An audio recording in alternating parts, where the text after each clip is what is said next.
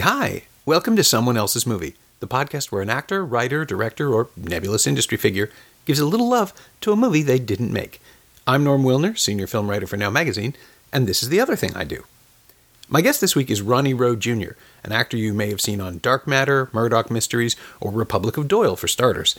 He also plays the title role in Corey Bull's debut feature Black Cop, which premieres at the Toronto International Film Festival tonight, Tuesday, September 12th, at 9:30 p.m. at the Scotiabank Theatre.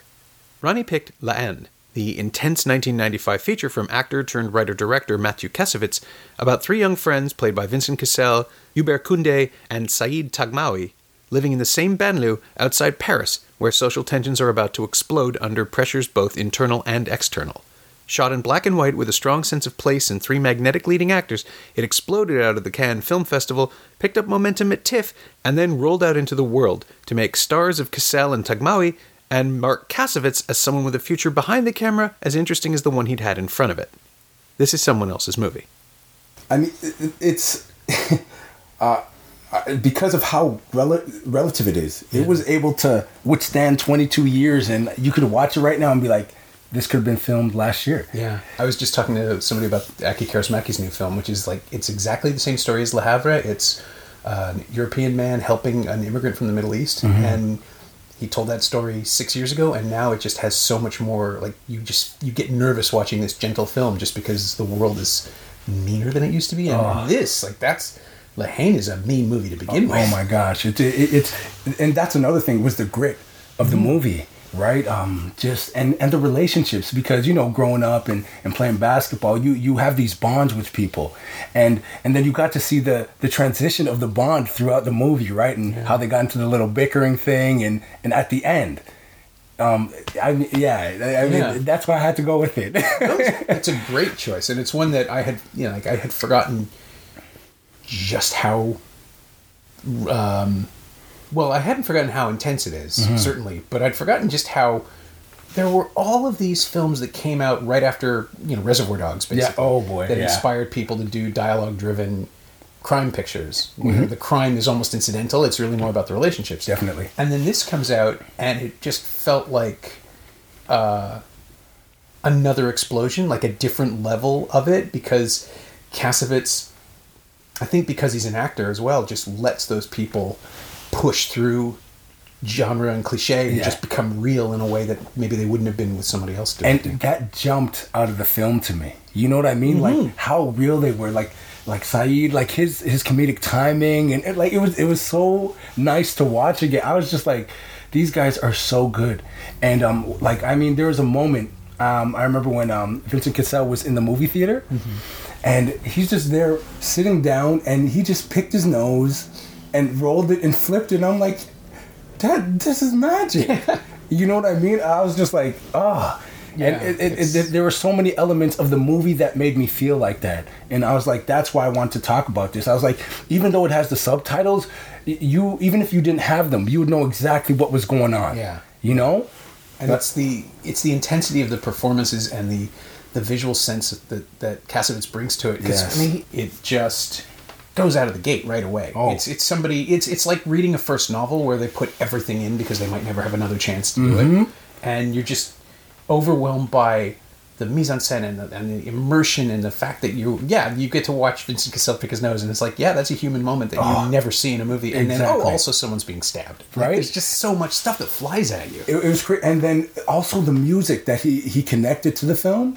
I thought it was so beautifully orchestrated, and especially because I like the hip hop culture is so, there's these underlying tones of message, and even with the F the police thing, when the DJ's just up there and how it resonates with young people. So watching that, I was just like, the music was speaking to me, and it was just so timely. It was just perfect. Like I enjoyed it so much. Well, what was your first experience of it? When did you first see it? It was actually because I was doing a short film, and the director was like, we were using references, and La Haine was the reference film. Okay. So I checked it out, and I was like, I'm like, wow. I'm like, this thing is crazy. So how old would you have been? Like, at what point did this enter your life? This, maybe about, I would say about 7 years ago. Okay. So it wasn't that long ago, but it was... But you're at the right point to see it. Oh my gosh, because I could really appreciate what was going on, you know? I mean, you know, as a black guy, sometimes you get profiled, you know what I mean? Yeah. And this had undertones that I could really relate to.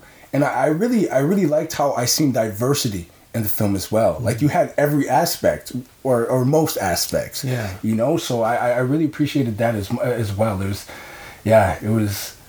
The textures of the cinematography, I mean... one of my favorite parts is when they're on the bridge and the shot pulls in and the background is just doing all this. It was doing like an Inception thing. And I was like, this is a 1995 film, you know? So he was definitely an innovator with a lot of things as well. Yeah, it's showy, but it all serves the film. Definitely. Just like the music, when you mentioned the club scene, everything that happens is designed to sort of push us into the context of it. Of like, we're in the space. This sounds so pretentious. We're in a space that feels absolutely real and absolutely cinematic at the same time. Yeah. Like, you're just dropped in, and we have to figure out where we are and who these people are and what they mean to each other. And also, all of these other racial and economic and societal pressures that are just kind of ping-ponging back and forth throughout the entire film. And when they get resolved, it's not always positive. It's a you keep wanting them to solve the situation they're in, but they don't have a chance. Well, that's not where they're coming from. Right. Well, adding to that, like, because when they're in the art gallery, and they were trying to talk to the girls, and then they're just like, "Oh, you guys are like hoodlums or whatever," and just how that set them off. But stuff like that happens all the time, you know. So it the little sprinkles of moments that he put into the film were just fantastic. Yeah, it's somebody. Cassavetes is somebody who I keep underestimating, which sounds dumb because this movie is 22 years old and I know what he's capable of. Right? Yeah. But when he pulls out a stylistic moment, you just live in it. It isolates and preserves and I'm realized now I'm going through this movie in my head and I'm just thinking about the emotions. I'm not even thinking about the plot points. It's like I remember feeling. Oh, especially at the end and how we left it too, right? You didn't see it, but you're like, it was so heavy. It's so heavy, but I'm like, that's the stuff, and it's so funny because it reminds me of Black Hawk, of the film that we got into TIFF right now. Yeah, well, when you brought it up, it does. I haven't seen Black Hawk yet because it's not available for us apparently, but I'm sure I'm going to see it pretty soon. I hope so. But when based on what I know about it, it's like that echoes really distressingly closely that 20 years later this same stuff is still going on, and it's so crazy. We again, it's the relativeness of the story of what's being told. It's like, I mean, it's about a police officer that gets racially profiled and then says, you know what, I've had enough, and starts to profile the profiler. Okay.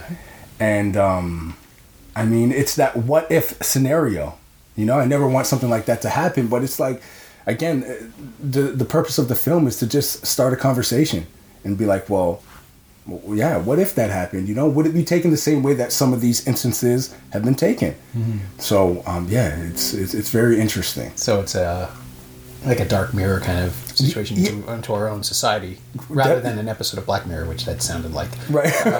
But it's, so you're in terms of the hypothetical of it, the what if of it, does it play like Lahane doesn't play like a revenge fantasy or anything like that. No. So is it the same kind of tone or theme? I would say that it has a similar tones, and again, it's just when put into situations, it's like, what would you do?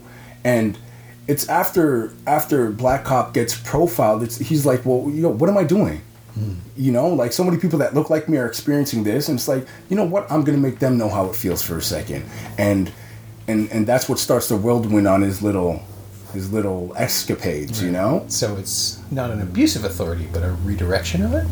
I think it is an abuse of authority. He's using it, but I mean, just like Lehen, right? The police officers were abusing their authority, right? But they're not ever portrayed as sympathetic within the course of the film, right? Like we have the perspective of our heroes is that these guys are imposing themselves on their world, definitely, and the tension that drives the tension that runs through the entire movie is that at any given moment, anything you do is subject and suspect, and they can't truly be themselves, right? Because it's read as an act of aggression, which is something like we all knew it in 1995. That there's nothing in it that's surprising. I think it's just the fact that you're being forced to consider how these characters have to function, right? And that was something no one was talking about, right? We had like the Rodney King thing had just broken, and the riots were a few years earlier, and it was all really fresh, but racism was. I was going to say was being dealt with, but it still is being dealt with in the abstract, right? Like, because nothing's changed. No. I was just reading something today where someone pointed out that the whole problem with this alt-right and the new Nazi thing is that they can argue that, oh, I'm not a Nazi, rather than stop being a Nazi. Right. Like you never get to the core of the problem, which is that there are Nazis. They're just busy taking issue with your specific words and your specific tone, and you never have the real conversation. You never really talk about what's wrong. And the same thing's going on in La Haine, but everyone in the movie is, like all the characters in that world, acknowledge it. They're swimming in it. They can't pretend it's not happening. The racism is directed at them, and the pressure is directed at them. So, of course we're on their side. Right. They're... And I mean, within the Black Cop, the film, there are hints to really see how Black Cop is feeling as a human as well as a police officer, so you get both sides of that. Just for the listeners, his character is described, only named Black Cop. Correct. So it's not like you're saying the title of the movie over and over again. Right, a subliminal way to get it into my name is Black Cop in the movie. So do you know what the character's real name is? Did you make one up or decide on it? Or is it like totally abstracted on that level? It was completely abstracted, and I like that as well. I mean, I created my backstory and stuff like that. But yeah, that's all he was. You were talking about being immersed in racism and being aware that awareness is driving everything. Right, and so with Black Cop, you were saying the question that we were talking about before. I can't remember exactly what you asked. Oh, well, just about how in the end, we're always on the side of these, like gangsters, right? These criminals, thugs, however you want to describe them, because we see where they're coming from and we see the pressure that's being applied to them constantly. There's never a question that the police are their friends or that these authority figures are going to be helpful to them. And I think in terms of Black Cop, it's hard really think about it though. You have these black police officers that are seeing, people that look just like them get killed in cold blood essentially, and it's like, what is that person going through? Yeah. And that's exactly what it is. It's just like plopping you in the middle of that and being like, okay, well, this is the struggle that I feel some of these police officers are going through. It's like how is this? How can that be justified? Yeah. I always wonder about the situation of if you're a cop, if you're a black police officer in, say, Toronto. Do you not know that this is happening? Are you actively denying it? Like, where do you have to be to operate in this world when you're part of it? And does it become like a hashtag not all white cops? Do you differentiate? Well, did you do that kind of research? Well, I have like an uncle that's a police officer, and I mean he's just like, I'm aware of the situation, but it's a brotherhood at the same time, So, and he has peers that are white and every other color, and I mean you have to look at it colorblind as a police officer, but there is a boiling point, you know what I mean, where it's just like, okay, enough is enough, and that's all this situation is saying, you know what if someone just actually hit that point and this is the result of it. So I just think it's an interesting take, and it was very interesting and fun to do. Yeah, I'm really curious to see where it goes. Yeah. Have you screened it for people? Like, has it been no, tested? It's a full-on world premiere. Yeah, cool. At home, so it's exciting. That's gonna be weird. Yeah. Yes. Yeah. Like, I mean, you're gonna have, if you have a red carpet, you're gonna have paid duty cops right out front. Yeah, and just like, hey guys, You can invite them in. Yeah, like, I hope hopefully they're not too mad at me, but I'm very excited. I think it's gonna be great. I think it's gonna be well received, but it will just start conversations, and that's what I'm hoping that it does. You know, and if people get upset, I think you have to go into deeper conversations or thought with why it's upsetting you. You know what I mean? I think it's people are able to empathize when they see somebody that looks like them go through something, and I think that's what this film will do. Yeah, I think the great thing about cinema too is that it lets you empathize with people who you have no connection to whatsoever. Like, I mean, again, Cassell, right? In La Haine is just somebody who I realize now I've pronounced the title like 6 different ways. But Cassell was such a discovery in that film because he is so distinctive. Yep. I mean, in person, it's one of those things, right? You know, some actors look exactly like they do. Vincent Cassell looks exactly like he does on screen, but bigger. Yeah. He's much taller than I would have expected. So I met him in Cannes once, and he's just like, it's like a raven coming right at you. He's just like, whoa. This big, beetly forehead and pointy features. And like just the idea that you could cast him as someone sympathetic is great because he doesn't have that look. And at all, the more time you spend with him, the more you relate to this guy and everyone else as well. Like, it's not an alienating experience to see people's lives on screen if you have nothing to do with them. You used to describe cinema as the empathy machine. It makes you feel. Definitely. And if you do it right, you can feel for people that you'd never otherwise know. Definitely. So yeah, I'm kind of curious about this nameless character who either goes on a rampage or doesn't. No one's telling me anything. It's kind of interesting. I'm gonna. He goes somewhere. Yeah, no. I do want to know. I want to find out for myself. Right. But that's gonna be like a bomb dropping in the middle of the festival. This thing is just gonna be out there, and we're gonna have to talk about it. Yeah, it's I think it's great. Have you been drawn into the ongoing stuff in Toronto as as the police situation continues to mutate, as Black Lives Matter continues to be in the way? Do you feel like there's a way forward? Because now obviously we have to talk about literally everything. It's okay. I have no idea how to articulate these questions. No, I mean, I think the biggest thing is empathy, right? We all just feel, and I just feel we need to just look at things with empathy a little bit more.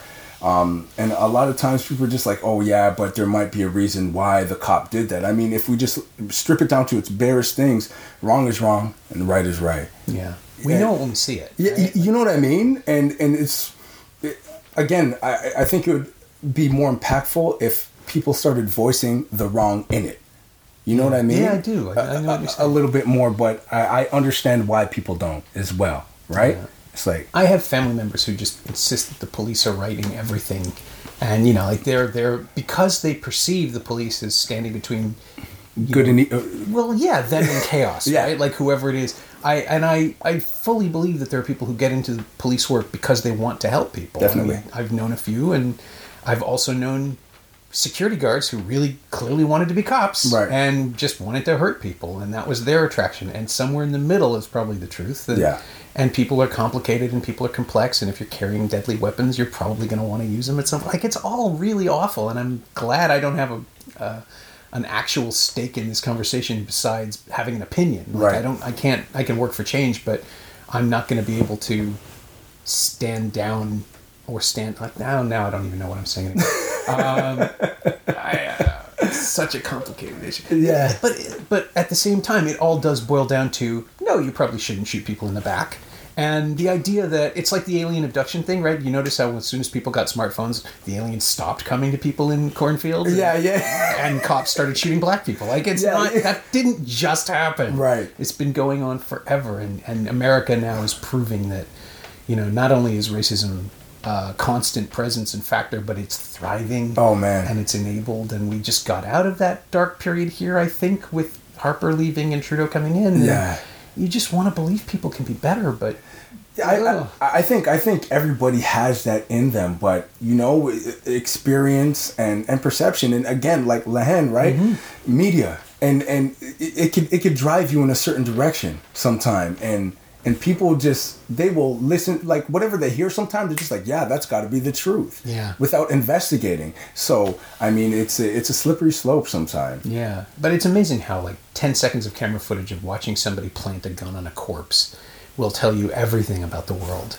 And then there are still people who start, well, you didn't see the other 10 seconds. It's like, yeah, no, that's right. You still planted a gun on a yeah, dead guy. like, but who does that? Yeah. You know, yeah, it's strange, but I mean, I'm optimistic, you know, and I think the way to change is talking about what's going on, right, and not acting like it's not happening. Yeah. You know, and I mean, for a couple of years, it's like people are like, oh yeah, everything's great. There's no racism at all, but now the truth is out there, and I think that's the upside to it, is that now you know that it's real, it's prominent, and now what are we going to do to move forward with this? Yeah.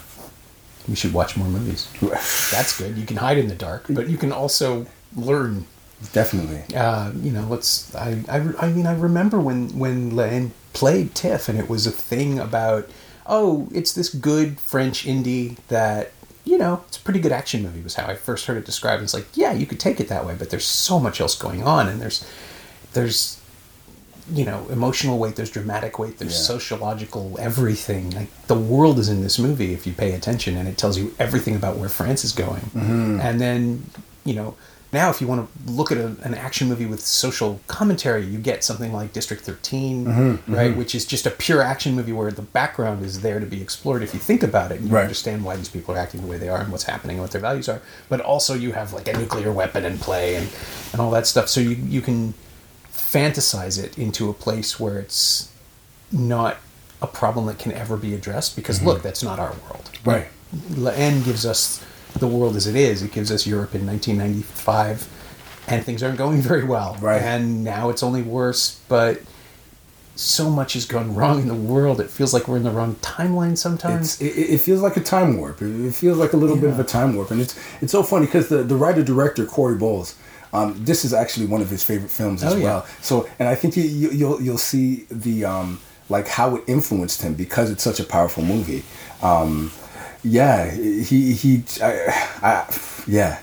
You'll definitely see how it resonated with him and how he projects Black Cop the movie. I'm really interested. Usually the final question on the podcast is this: what of this film have you incorporated, but you've already kind of addressed it. Okay, good. So you're living it. Is there one character you identify with more than the others? Or? In L'Haine? Yeah. Oh, wow. I think personally, or... Yeah, just for your own... Well, in your first experience of watching the movie, what did you take away? Definitely Hubert. You know what I mean? He wanted to be the peacekeeper within everything until that emotional eruption happened where he was just like, man, really? Yeah. You know? It broke my heart, man. Yeah. No, that stuff's always great, because it is like, I think as an audience member, you're drawn to the person who's trying to make peace. Yeah. Even though conflict is what drives all cinema, right? Like, definitely. So you want to be on his side. But yeah, it is. It's heartbreaking to see everything just go away, like everything fall apart. But you did see the human in him, right? Because he had his flaws, right? He had those things. He was selling drugs. He was doing whatever. But, you know, he was trying to keep peace until he just hit that last thing. And I loved one of the main lines that stuck out to me in that film was, hate promotes hate. Yeah. You know, and he's the one that said it. And then he had to come in at the end, just in case people haven't seen the film. That's their problem. It's on Blu-ray. You guys can watch it. Yeah, but you know what I mean? Like what he was pushed to. And that's what hate did. Yeah, and it is that amazing tragedy of somebody who is smart enough to see the way out and just not able to overcome his own emotion. And it's beautiful, because it's how a lot of people live. So love it. I'm gonna watch it again. Oh, that's amazing. That's great.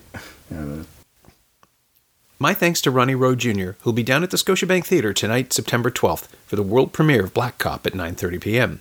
It's also screening Thursday, September 14th at 7 p.m. at the Scotiabank 11, and once more at 11:45 a.m. Sunday, September 17th at the Scotiabank 9. Rush tickets should be available for all three performances, even if they're technically sold out. You can find Ronnie on Twitter at Ronnie Rowe Jr., all one word and just JR, and you can find La Haine on Blu-ray and DVD in an excellent special edition from the Criterion Collection that includes an audio commentary by Matthew Kasovitz and a really good retrospective documentary made 10 years after the film's release. It's also available on iTunes. As always, you can find me on Twitter at Norm Wilner and elsewhere on the internet at nowtoronto.com. You can also find this podcast on Twitter at Semcast, S-E-M-Cast, and on the web at someoneelsesmovie.com. If you want to leave a review on Apple Podcasts or iTunes, that would be greatly appreciated. See how I'm using Apple Podcasts now? I should get points for that. Be good to your friends and don't set your neighborhood on fire, okay? Thanks for listening.